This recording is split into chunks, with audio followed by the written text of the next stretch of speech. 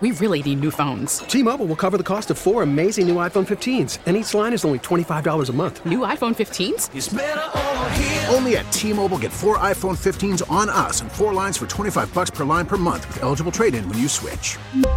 Minimum of 4 lines for $25 per line per month with autopay discount using debit or bank account. $5 more per line without autopay, plus taxes and fees. Phone fee at 24 monthly bill credits for well-qualified customers. Contact us before canceling account to continue bill credits or credit stop and balance on required finance agreement due. $35 per line connection charge applies. See T-Mobile.com. Baseball is back, and so is MLB.tv. Watch every out-of-market regular season game on your favorite streaming devices. Anywhere, anytime, all season long.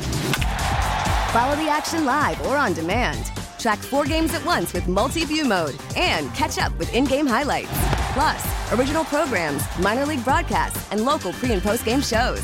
Go to MLB.tv to start your free trial today.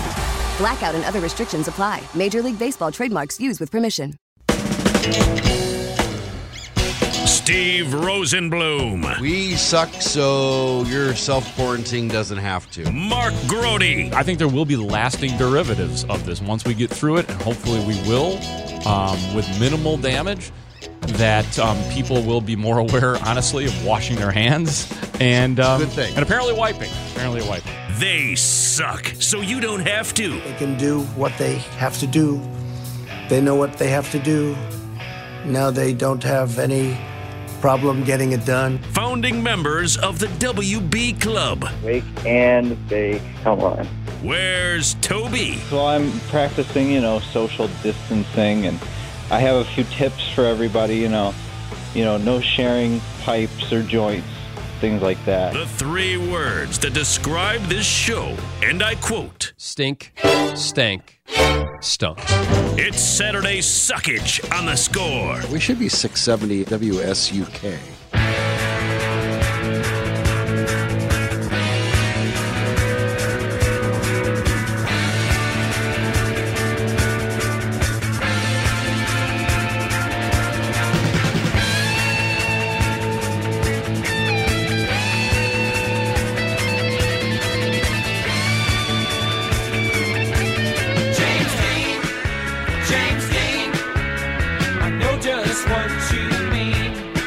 Welcome in. Saturday Suckage, we're right here for you. The post-Hanukkah, pre-Christmas, our holiday edition. We'll be rolling out all of our total catalog of holiday songs. Me, Steve Rosenblum, him, Mark Grody, broadcasting live from Hyundai Studios, brought to you by your local Hyundai dealers. 3 hours of Saturday Suckage like it ought to be, and hopefully enough to last for the next 3 weeks when they've kicked us off the air. Oh, hi, Mark. Hi, Steve. Great to hear your voice. Always is on a Saturday morning at 11:03, December 19, 2020, as time runs out in 2020. Thank God. And we are, it's pretty amazing that after the sky was falling on the Bears and its fans, it is now relevant at least one more time, 2 more times. I don't know, but it's all about this Minnesota game. We hate hearing it, but we are truly in a one game at a time scenario because it's sudden death right now for the Bears. It won't totally mathematically eliminate them if they lose to the Vikings, but for all intents and purposes it will, and it'll restore what some of us think was just such a fraud perpetrated on football last week, where the people believing that something good happened last week against a beat-up Texans team that was horrible by any standards, one of the worst in the league, one of the worst defenses in the league, and I guess the barometer is they're going to be playing defenses nearly as bad as that the rest of the way. Not quite as bad, but that's the way. You can only play the teams in front of you. And in the Bears' case, you can only lose to the teams in front of you. And how about this? That was a measuring stick game for the Bears. They're not that bad. They're not. They're not. And so, how good are they? Well, I think we found out from. I think they probably are a case of a team whose record is precisely indicative of what they are. Right, 1 game under 500. That's about the Bears, isn't it? Because They had this great 5-1 start, and then they had this horrible. The losing streak was worse than the winning streak was good. Let's face it. That was a torturous 6-game losing streak where so many things happened. Everything came undone at some point in time during that. There were injuries. There was quarterback malfunction. There was defensive malfunction. You name it, and it came undone. Everybody questioned suddenly the coach and the future of the general manager. And just everything got questioned. The entire organization was put through this complete spin cycle of questioning everything, except for, ironically, if you go back to 2018, the kicker. The kicker thrived throughout the 6-game losing streak. Of all things. Of all things, man. Of all things. Right? I mean, so that's where we are, bud. I mean, I think. Would you agree or disagree that 6 and 7 is about sometimes your record is not indicative of who you are? In the Bears' case, it is. I think it's right there. I think the idea of compare losing to Detroit with beating Houston. It is a matter of degrees. They're worse than Detroit. But they can beat Houston. That was all beat up and look at that. The Bears chose the right quarterback, even though they chose the wrong quarterback, and their coach is guilty of coaching malpractice every time something like last Sunday happens. So I don't know. If that's the case, what does that tell you? Just that the Bears are wildly inconsistent, that you cannot trust them, they're unreliable. They deserve what exactly? If they can lose to Detroit and blow a big lead, and they can beat Houston like that to make people sound like they're on psychedelics. Where are we with that? Is that 6 and 7 and just living week to week? Is that how it goes? Yeah, I mean, there's no predicting. It's even Vegas can't predict what the Bears and Vikings are going to. Right? I mean, they've got Minnesota's a 3-point favorite, which basically means it's an even game because you give 3 points to the home team, right? So, yeah, it's impossible to predict. You could definitely have hope, I mean, because the Bears are unpredictable. But that hope can be in a cynical sense, too. Okay, so let's review this. Because of the unpredictability and just because football is generally stupid when viewed through the Bears prism. Let's start with this. One of the 3 best running backs in the league, arguably the best, Dalvin Cook, is dominated by the Bears. He averages 2.8 yards per carry in the 4 games that the Bears have played against him. They own a game-changing running back. All right? And they did until Akeem Hicks got hurt. And so the most valuable person on the Bears is the guy who keeps Khalil Mack and Akeem Hicks healthy. That is absolutely it. So then this Bears team gets Kirk Cousins in a national game on national TV where he sucks. He's just an embarrassment. And Kirk Cousins on 3rd down against that Bears defense completes 10 of 11 passes for 149 yards, 2 TDs. In fact, 7 of his 10 completions went for first downs or touchdowns. That's Kirk Cousins, who did it on an island game, national TV, when he sucks against them. And now you have that version of whatever Kirk Cousins is going to be going against a secondary that will be without Buster Skrine. He's still in concussion protocol. He's out. And questionable is the way that Jalen Johnson is limited, a guy who is shoulder injury, a guy who is a rookie but who has played with a lot of moxie, and a guy who to me looks like he has a very short memory, which you need out there on the corner. So Kirk Cousins coming off a bit of confidence against the Bears in a low-scoring game, and he was the difference in a lot of ways. Make us feel better. Make Bears fans feel better about the secondary, Mark. Well, I suppose you could say, here's one way to spin it.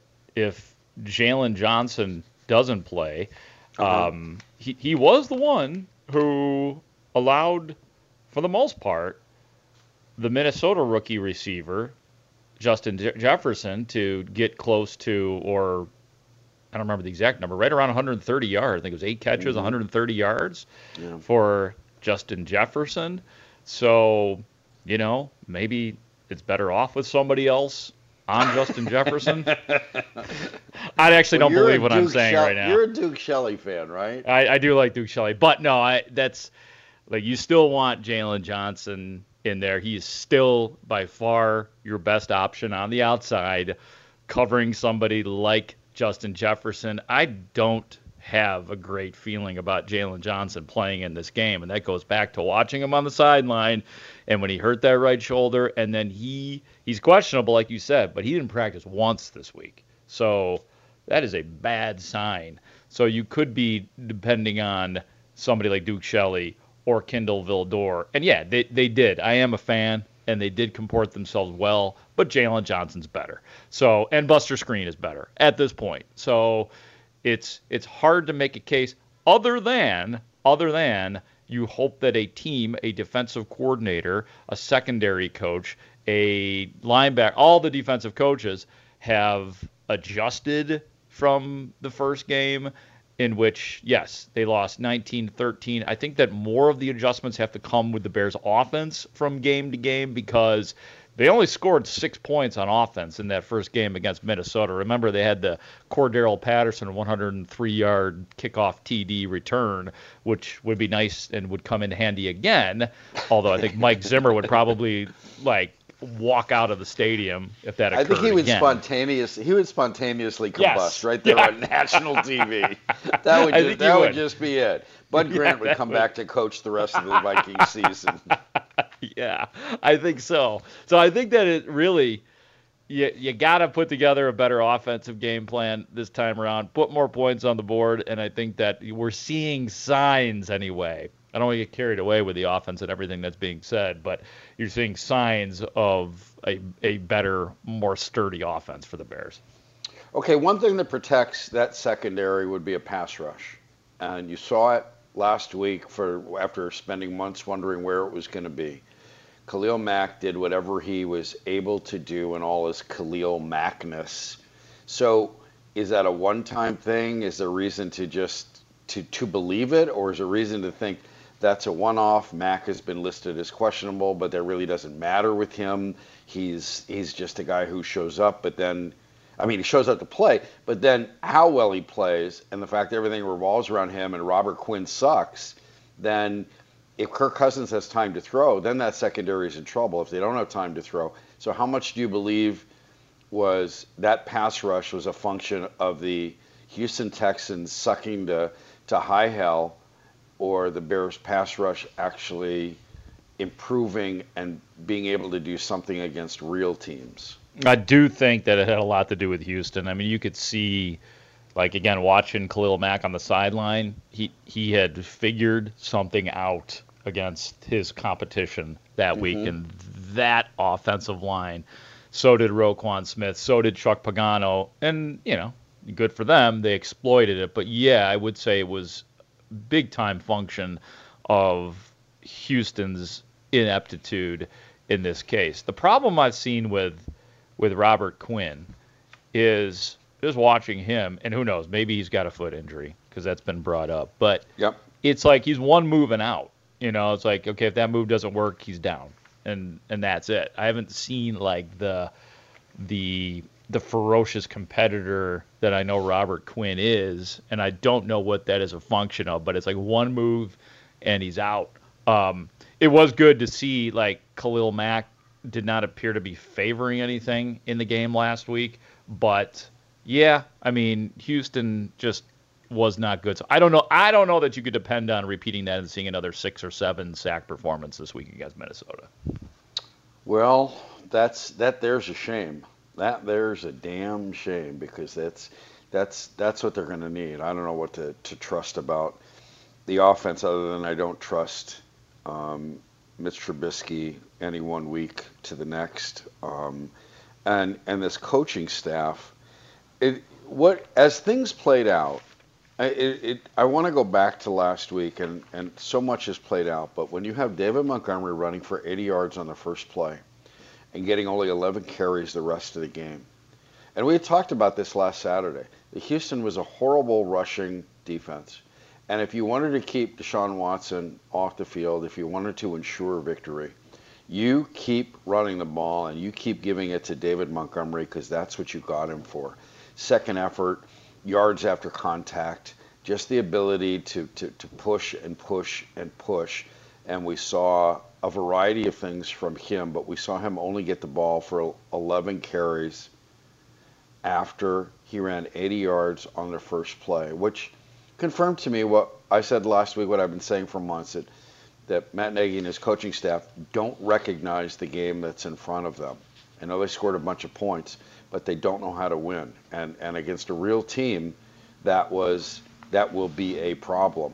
And I don't know if there's any sense that they've wised up. Do you get any sense from what you heard this week that there is a greater hewing to the running game and keeping those two dangerous Vikings receivers off the field against that beat-up secondary? That's another way to protect Jalen Johnson or whoever's back there, is to keep the ball and run it and pick up first downs. Is there any sense that they may be leaning that way? First of all, I was actually okay for once last week with the Bears not handing the ball. I was probably the only one who wasn't incensed that the Bears I'm incensed that you weren't incensed. I know. They put 36 points up on the board. There were other things that were exploited in that game. Allen Robinson was onto something with a weak secondary last week. He had 9 catches for 123 yards. Cole Kmet was onto something with his 4 catches in 41 yards. So there were other things that were actually working. And so in last week's case, I had zero problem with the Bears doing what they did in the second. Like, I didn't notice it. And I always wonder, too, are people, I know you probably are, but are people that are watching and that become enraged after the game, when they're actually watching in real time, are they really mad when a pass is completed to Allen Robinson that the ball was not handed off to David Montgomery, or are they only incensed when it gets regurgitated back to them in the statistics and we're all pounding the Bears because they only, had 8 rushes in the second half or whatever the case was? Are they truly mad, or are they just say, oh my God, I didn't realize that. The numbers pop off the page. You only gave the ball. Well, they scored 36 points and they had other things working. So in this case, in that particular game, I was okay with it. Now, on to your other question about have they talked about getting the ball to David Montgomery more this week? So Bill Lazor was asked the question, and he of course was regurgitated the number because everybody's been just completely obsessed with that. And he said, it's really not about numbers, and we don't really think about that during the game, even though Matt Nagy said that ideally they would like to get David Montgomery the ball 15 to 20 times per game. So in other words, they didn't say anything this week about trying to get David Montgomery the ball more, but I do think if the game plays out that way, they will. It just happened to be, again, back to Houston, a bad team. Everything was working, and they didn't have to keep on giving the ball to David Montgomery. Right. Well, 2 things. One is Montgomery he was held out with a concussion in the first game against the Vikings in which they lost, and they didn't run much at all. But also, I think I don't think people are incensed when Allen Robinson catches a pass or Cole Kmet catches a pass. That Cole Kmet he looked like a beast on that one particular, the one play everybody will remember from that. If you watched it and you said, yeah, that's the guy they drafted. More of that, right? I want him. Right. Well, more of that. But I think this is when people get upset, is when they're in the second half, the game's won. You just want it to get over with, and you see them throwing passes and eating up no clock time. It's 3 and outs, and they can't even eat up 2 minutes of clock time because they keep throwing passes, and they're using it seems like, to make Mitch believe in himself or make other people believe in Mitch. And you really need to just win the game. One thing Mitch needs to do, well, obviously he needs to learn to read defenses, but he needs to know how to win the game. But you're dealing with a coaching staff that shows it doesn't know how to win games when it's time to do that. And you can go back to Nagy's coaching, calling plays for the Chiefs in that playoff game they lost, and the way he just soiled the bed in the second half. So I think that's when it happens, when you see those 3 and outs. You go, oh, seriously, you have to do this with a guy who can tear up can run through them. So I think that's when it happens. We'll discuss this in more depth. We need to welcome people to the show. He's Mark Grote. I'm Steve Rosenblum. This is Saturday Suckage. We will try to suck for the next 3 weeks that we won't be on, the end of Hanukkah, the beginning of Christmas. And we are going to, our guest list looks like this. We're going to talk with Jay Zawaski after this break. The Score's own Jay Zawaski, big-time author, all in capital letters. The Hawks did some stuff this week that I think the only reason you understand it is money. We'll see what Jay thinks. And the NHL is about to do something that will get the Hawks another high chance at a high draft pick. They are about to realign their divisions, and we'll see just how bad things will get for the Blackhawks. That's at 11:25. At noon, Rob Schaefer will be here, NBC Sports Chicago. He will be talking Bulls. They played another game. We saw Lauri Markkanen showed up. We'll see if we can believe that or not. And 1 p.m., we'll talk with Mark Potash of the Sun-Times. We'll talk more Bears, the way Mark Grote does. Okay, Mark, should we do that? Take a break and bring everything you just said sounds like, I mean, I got my scale of 1 to 10 here. That's a 10, buddy. That's a 10. It is. Plus, we're going to do what Mark heard. We will gather all that stuff and give you a better idea of what you might see tomorrow, what Mark heard this week at Hallis Hall. We will do What Are You Doing, Wegner? And we will roll out our Christmas Hanukkah song catalog. This is our last chance to do it in 2020. I'm Steve Rosenblum. He is Mark Grote. This is Saturday Suckage. Thanks for being here. Chicago Sports Radio, 670 The Score. We really need new phones. T-Mobile will cover the cost of 4 amazing new iPhone 15s, and each line is only $25 a month. New iPhone 15s? It's better over here. Only at T-Mobile, get 4 iPhone 15s on us and 4 lines for $25 per line per month with eligible trade-in when you switch. Minimum of 4 lines for $25 per line per month with autopay discount using debit or bank account. $5 more per line without autopay, plus taxes and fees. Phone fee at 24 monthly bill credits for well-qualified customers. Contact us before canceling account to continue bill credits or credit stop and balance on required finance agreement due. $35 per line connection charge applies. See T-Mobile.com. After the end of a good fight, you deserve an ice-cold reward. Modelo is the mark of a fighter. You've earned this rich golden lager with a crisp, refreshing taste. Because you know, the bigger the fight, the better the reward. You put in the hours, the energy, the tough labor. You are a fighter, and Modelo is your reward. Modelo, the mark of a fighter. Drink responsibly. Beer imported by Crown Imports, Chicago, Illinois. Listen to every MLB game live. In the deep left center field, it is high, it is far, it is gone. Stream minor league affiliates. The Midwest League home run leader. And watch the best baseball highlights and look-ins on MLB Big Inning.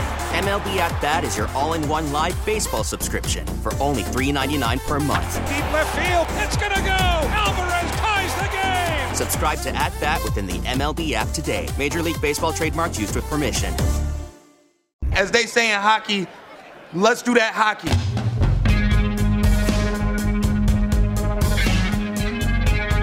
Let's do that hockey and let's do that new walk-up music. The ever-changing tastes of the eclectic Jay Zawaski. Welcome in, welcome back. I'm Steve Rosenblum. He's Mark Grote. This is Saturday Suckage. And we are going to welcome Jay Zawaski on the Al Piemonte Ford hotline. Al Piemonte Ford in Melrose Park. Jay, come tell us what the Hawks have done by making Stan Bowman the boss of Stan Bowman. How are you, Jay?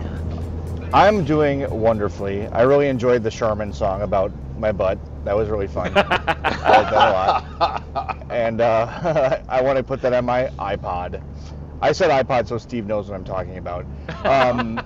So the Hawks, okay, what do they do? Here is how I'm going to spin it. We all knew once Stan Bowman went on every podcast, including mine for some reason, that he was going to be around, that he was going to be in a position of power. And if you didn't think so after that, you were kidding yourself. So I had sort of already dealt with that reality that, okay, well, whatever this is, Stan Bowman's still in charge. So if you're trying to find a silver lining to promoting Stan Bowman after years of incompetence, what you can say is now you have created a ton of accountability for him. There's no more excuse. There's no one else to blame. You can't sort of like wink, wink, nudge, nudge, say, well, maybe John McDonough made me do that, right? Those days are over. If hockey operations fail, the president of hockey operations should no longer be employed, right? Isn't that sort of that's sort of how I'm seeing it is, okay, you know what, Stan? You've said over and over again that you've got this vision, that people are on board. Let's see it. Now you are fully in charge without, beyond any shadow of a doubt, the power structure is what it is. You are your own boss. So let's see it. Now, the only fear I have is if things don't go well, I guess being the director of hockey operations or the president, whatever, he can say, you know what, this was too much of a workload for me to do GM and president, so I'm going to hire a GM for under me. And then that will buy him more time. But I don't know. I was air quotes on board with the plan he sold this offseason as long as he sticks to it. So let's see. Now he's got a chance. He's in full power. Let's see it work out. Jay, in theory, you're right. This is the same family, although the different king wearing the crown. This is the same family that worried about the bottom line in every stance and didn't even want to win the Stanley Cup because it was too expensive when Rocky's dad was in charge. And Bob Pulford was the exchequer of the fiefdom.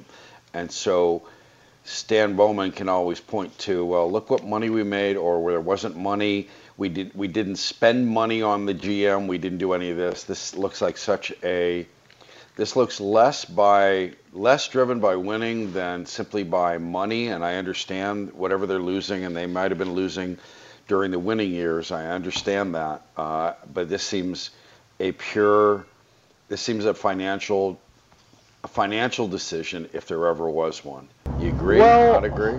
I sort of disagree because, first of all, nothing Rocky has done since the day he took over has indicated he's worried about spending on the team. They've sought free agents. They've signed their own guys to ludicrous contract extensions that they can't move. And, converse what you just said, whatever money they saved by making Stan Bowman the president of hockey ops, they probably spent by hiring Jamie Faulkner to be the president of business operations. So that money was spent, even though it wasn't on the hockey side necessarily. I like the separation. I don't think Jamie Faulkner is going to be tapping on Stan Bowman's door saying, hey, Brandon Hagel's playing really well in Rockford, you should call him up. That's not going to happen. That interference isn't going to happen. So I like the separation. They spent the money to divide the two operations. So I think that's good. I don't have any evidence that anything Rocky has done, or Danny in his short time as interim president and now CEO, it doesn't feel like the Bill/Arthur Wirtz days where they're trying to pinch every penny they can. I think that there are some realities that because of the pandemic, they're losing a lot of money on ticket sales and, more importantly for the Wirtz family, the beverage sales, right? So all those, and no one's going to feel bad for a billionaire. I sure as hell don't, being the crazy liberal I am. But it is a business, and they're losing money. But I haven't seen anything to indicate this offseason that they're concerned about money. And you might say, well, they didn't bring back Corey Crawford. Okay, fine, I could see that, but they're still up against the cap. They've still got to sign Dylan Strome, and I think they will. So they're going to be right up against the cap again. So they're spending all the money they can on the hockey team, I think. So I'm not, as far as the financial commitment goes, that's not a huge concern of mine. Jay, as you said correctly, I mean, now Stan Bowman has all power. It's his show. They fail. He fails. But it sounds like for now, and correct me if I'm wrong, Stan Bowman is going to be allowed to fail for right now, as in it looks like this is about development.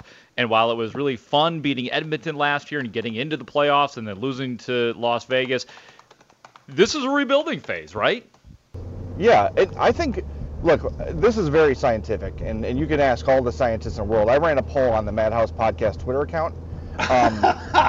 What percentage of Hawks fans were on board with a rebuild? And it was like 75%. Hawks fans understand that the time, the cost of being great for a decade is there's going to be a little downside while you rebuild. I think fans are on board with that. And the good news is, yes, this is a rebuild, Mark, and that's what it should be, but a lot of your big pieces are already here. Kirby Dach is 19, Adam Boqvist is 19, Alex DeBrincat's 22, Dylan Strome is 23. I think Ian Mitchell, who's supposed to come up and contribute day one, I think he's 21. So you've got a really good, solid foundation of young players that are already at the NHL level. So it's not like a total from scratch rebuild like a lot of clubs have to do. They lucked into that number 3 overall pick in Kirby Dach. It looks like they knocked it out of the park. And look, if we're going to criticize Stan Bowman, no one wanted him to pick Kirby Dach. No one.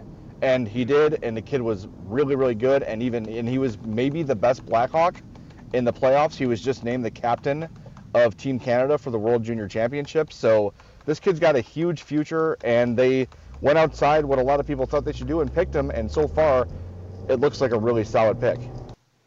And Kirby Dach is playing on the wing there. I'm never sure where he's gonna play, but the lines for the World Juniors, their first practice up in Edmonton, I just saw they've got Dach on the wing. And you're right, he was a bigger player. That's what a second-year guy looks like. He came back for the playoffs, and he looked like the guy who went from his freshman year to his sophomore year. He looked bigger, stronger, smarter.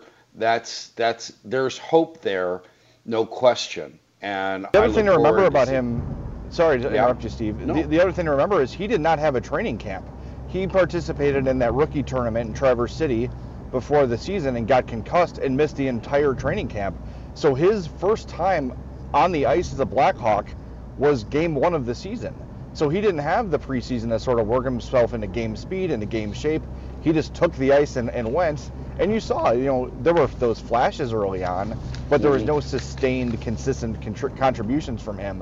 Whatever he did from the stoppage in March until the resumption of play in the fall, it was a night and day. It was a night and day change. He was a dominant force. He was killing penalties as a 19-year-old.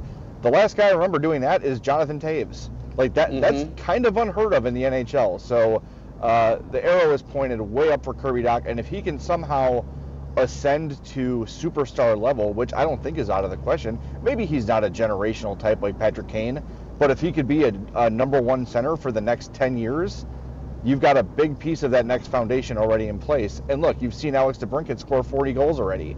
He had a down year last year, but he was probably the most effective he's ever been at all ends of the ice. The puck just wasn't going in for him. That'll correct. He'll get those goal numbers back up.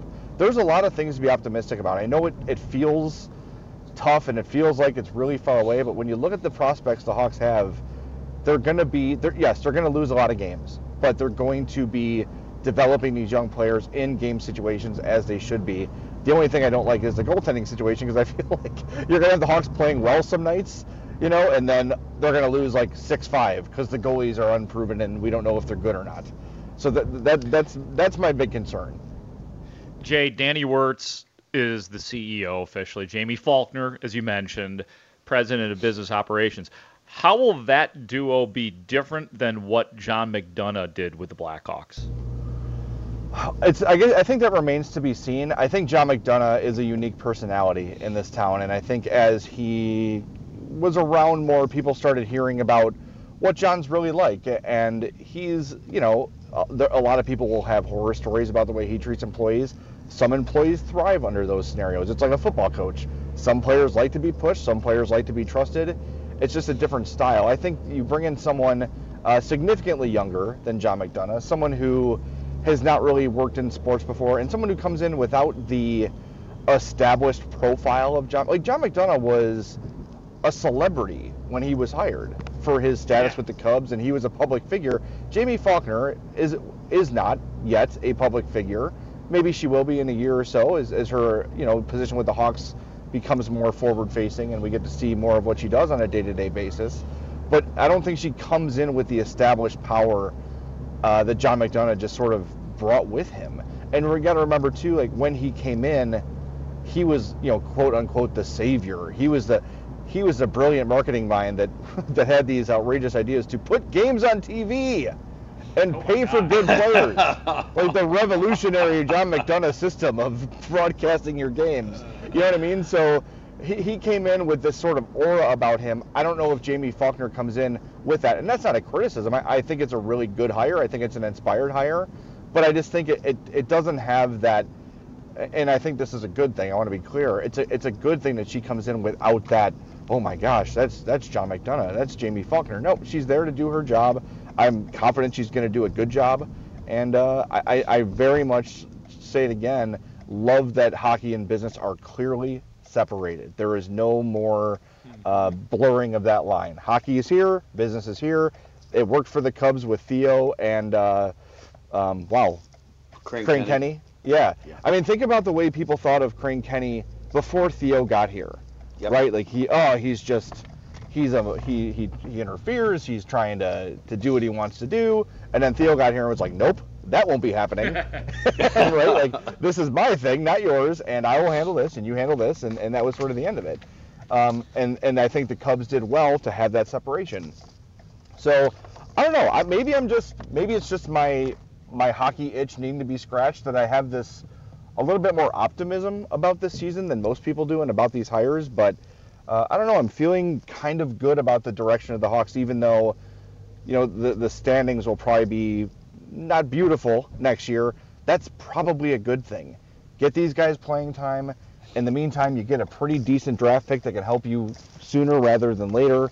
And when you're ready to compete, you've already got a really nice core built. And that's what happened. People forget when Taves and Kane arrived, you had Brent Seabrook and Duncan Keith, who had been toiling in obscurity for years. They were hitting their prime as those two guys came, so everything jived perfectly. Hopefully, that can be the same situation with this new generation of Hawks. Talking with Jay Zawaski of the Score of the Madhouse podcast and of the Big 50, the new book that is out and ripe to be purchased for Christmas. It's the perfect Christmas gift for the hockey fan there. So, Jay, I still have a question about this season coming on, but as long as we're talking about your book, and it was a lot of fun, and it were some terrific memories, terrific people involved, and you're scratched a lot of Hawks itches. Where and how can people get it? Well, you can get it anywhere books are sold. It's on Amazon, it's on all those places, it's in your local bookstore. And I always try to ask people, if at all possible, to support local and independent booksellers, because they're small businesses. They need help now more than they ever have before, and even before they needed help. So my favorite is Bookies. So you can go to bookiesbookstores.com to place an order there. If you'd like a signed, personalized copy, I'm selling some on my own. It's madhousepod.com/book. It's probably too late to get them in time for Christmas at this point, because the Postal Service is just slammed right now and things are taking a little longer than usual. But if you want to print out, hey, you have this coming for whoever you want to gift the book to, or if you want to get it for yourself, madhousepod.com/book. You fill out that form, and then I will put in there whatever you want me to and send it off from my little post office in my basement. Okay, so that being the case, and I recommend the book. Like I said, it was a lot of fun. The NHL is going to attempt to go ahead with this season, and they are attempting to create 4 divisions that will be different than you've seen before. First and foremost, there will be an all-Canadian division. If they can get the people in British Columbia to agree to that, and they don't seem likely to go along with it, but there's in which case, if they can't get all the provinces to agree, then they may end up with the Canadian teams in the United States, like we see the Raptors in Tampa. And so as it stands, the first proposal has the Hawks in a division with the defending Stanley Cup champion Tampa Bay, the runner-up Dallas, Columbus with John Tortorella, Florida with Joel Quenneville, Carolina with Rod Brindamore and Teuvo Teravainen. I'm sorry to break your heart that way, Jay, but we are at a point where the Hawks and Detroit appear to be the bottom feeders and having the 2 worst coaches in that division, or not? Yeah, you could probably say that. I mean, they're the bottom feeders for sure. The coaches thing, you've got a lot of proven coaches in the Central Division featuring Florida. I think that's fair to say. But like we've been saying, this is a good thing. Get them out there against good competition, and at the end of the year, if you have a lottery pick, that's not the end of the world, right? It's a good thing. You know what? The one thing I am kind of happy about is to have Detroit in the conference again, or in the division again, for a season, because that rivalry, I miss that. that used to, make my blood boil more than anything. And now that they're in the East, they're just kind of another team. It just, they only play a couple times a year, and I don't know. I would like meaningful games against Detroit to come back somehow, and I know they won't be. Well, maybe they'll be meaningful in the race for the last pick, for the first overall pick. So I guess that's meaningful. But I don't know. I'm happy to see the Red Wings back on the Hawks schedule more often. But yeah, it's gonna be difficult. Look, however the divisions would have aligned, even in your traditional Central Division, the Hawks would have had a tough time too. It's a really strong top to bottom division. I mean, they don't have to play the Blues this year. I guess that's good, right? Because we know St. Louis is on the West Coast. Yes, and so is Minnesota. Yeah, Minnesota's on the West Coast of the Mississippi. Right. So look, I am a fan of chaos as long as no one's dying from chaos. So this is going to be a lot of fun for me. I'm really looking forward to it. 56 games. It's going to fly by, and I cannot wait. I hope that the 13th is the day it works out. I think Canada will find a way to make hockey happen. I feel like they might like it up there a little bit more than they like basketball, so they might suspend disbelief long enough to find a way to make it work. But look, man, I just drop the puck. I just want to watch hockey. The other night I was sitting around and Hope said to me, "What do you want to watch?" I'm like, "You know what I want to watch? I want to watch Blackhawks hockey. It's cold outside. It's December. I should be watching hockey right now." Yeah. And I kind of got like a mini rant about how I can't watch hockey. She's like, "We'll put on an old game." I'm like, "You're a genius." So I literally did. This is the saddest thing you're ever going to hear in the history of the Score. I watched a Hawks-Colorado game from December so I could scout new Hawks defenseman Nikita Zadorov. Well, we'll look for that insight on a future Madhouse podcast. Yeah, right. I have to say, he was assigned Patrick Kane that night and did a damn fine job. I have to say, I was impressed. Okay. Yeah. Hey, that all said, real quick, and I know we'll let you go. Bears. Yeah, is that it? Bears. Yeah, of course. Hey, what's the Northwestern score? Is Northwestern losing? Have they started? No, we're not. Yeah, started 11. Sorry, college. We don't sports cover is amateur despicable. sports. I hate those people. They're despicable.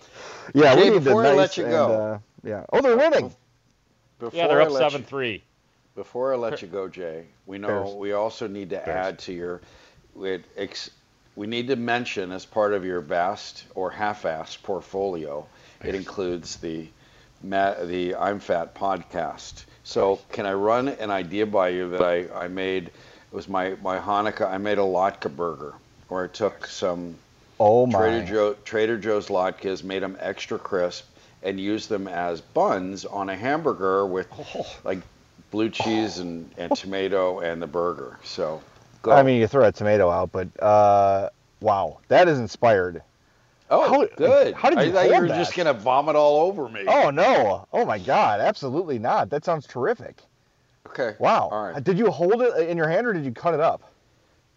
No, I held it in the hand, and the problem is here's an expert pro tip. Yeah. If you don't make two of them, because and don't make them too thick, because when you use like 80-20, which is where all the flavor is and the fat, it sits on it and it just bleeds into the bottom, and then you don't have a crisp latke anymore. So flatten them out and then make them one at a time, because that way you don't have them go all soft. They don't completely fall apart from all the fat dripping on them. So you get the crispness of the latke as the bun that you want. That's my pro tip. I like that. What if you were to make it big, like one big latke, and eat it like a taco? Would that prevent, or it would probably snap in half if you had it too crispy, right? It might. I've not done that. I guess you could fold. The reason I would prefer like Trader Joe's is because they make them, and whatever size they are, they are. If you make your own latkes, your house will stink of onions for the entire length of Hanukkah till next Hanukkah, and your walls will be dripping in oil as you fry the latkes.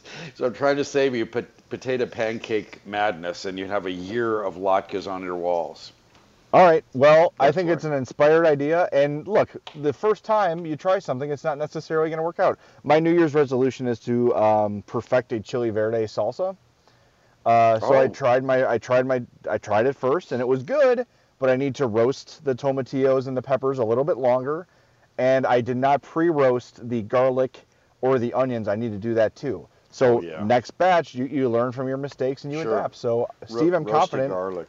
Okay. I'm we'll confident that by next Hanukkah you will have this recipe down. All right. Cannot wait for the traditional Hanukkah recipe of chili verde. Terrific. All right. All right. Jay, thanks for your time. Thanks. Anytime. I appreciate you guys having me on. All right. Jay. That's Jay Zawaski, The Big 50. Any bookstore, go to Call Bookies. They'll have it for you. Bookies in Homewood. It's a terrific book for Blackhawks fans. So we got to take a break. When we come back, stuff. I don't know. This is Saturday Suckage. We've completely blown up the clock, but that's what Saturday Suckage is for. Steve Rosenbloom, Mark Rohde. Thanks for listening. Chicago Sports Radio 670 The Score. All right. We will just let you know two things. One is the Bears get some good injury news for tomorrow's game, ahead of tomorrow's game. And the Bulls had somebody show up surprisingly last night. So we will discuss all that in the next hour, and also what Mark heard. That's coming up. Steve Rosenbloom, Mark Rohde, Saturday Suckage, Chicago Sports Radio 670 The Score. T-Mobile has invested billions to light up America's largest 5G network, from big cities to small towns, including right here in yours. And great coverage is just the beginning. Right now, families and small businesses can save up to 20% versus AT&T and Verizon when they switch. Visit your local T-Mobile store today.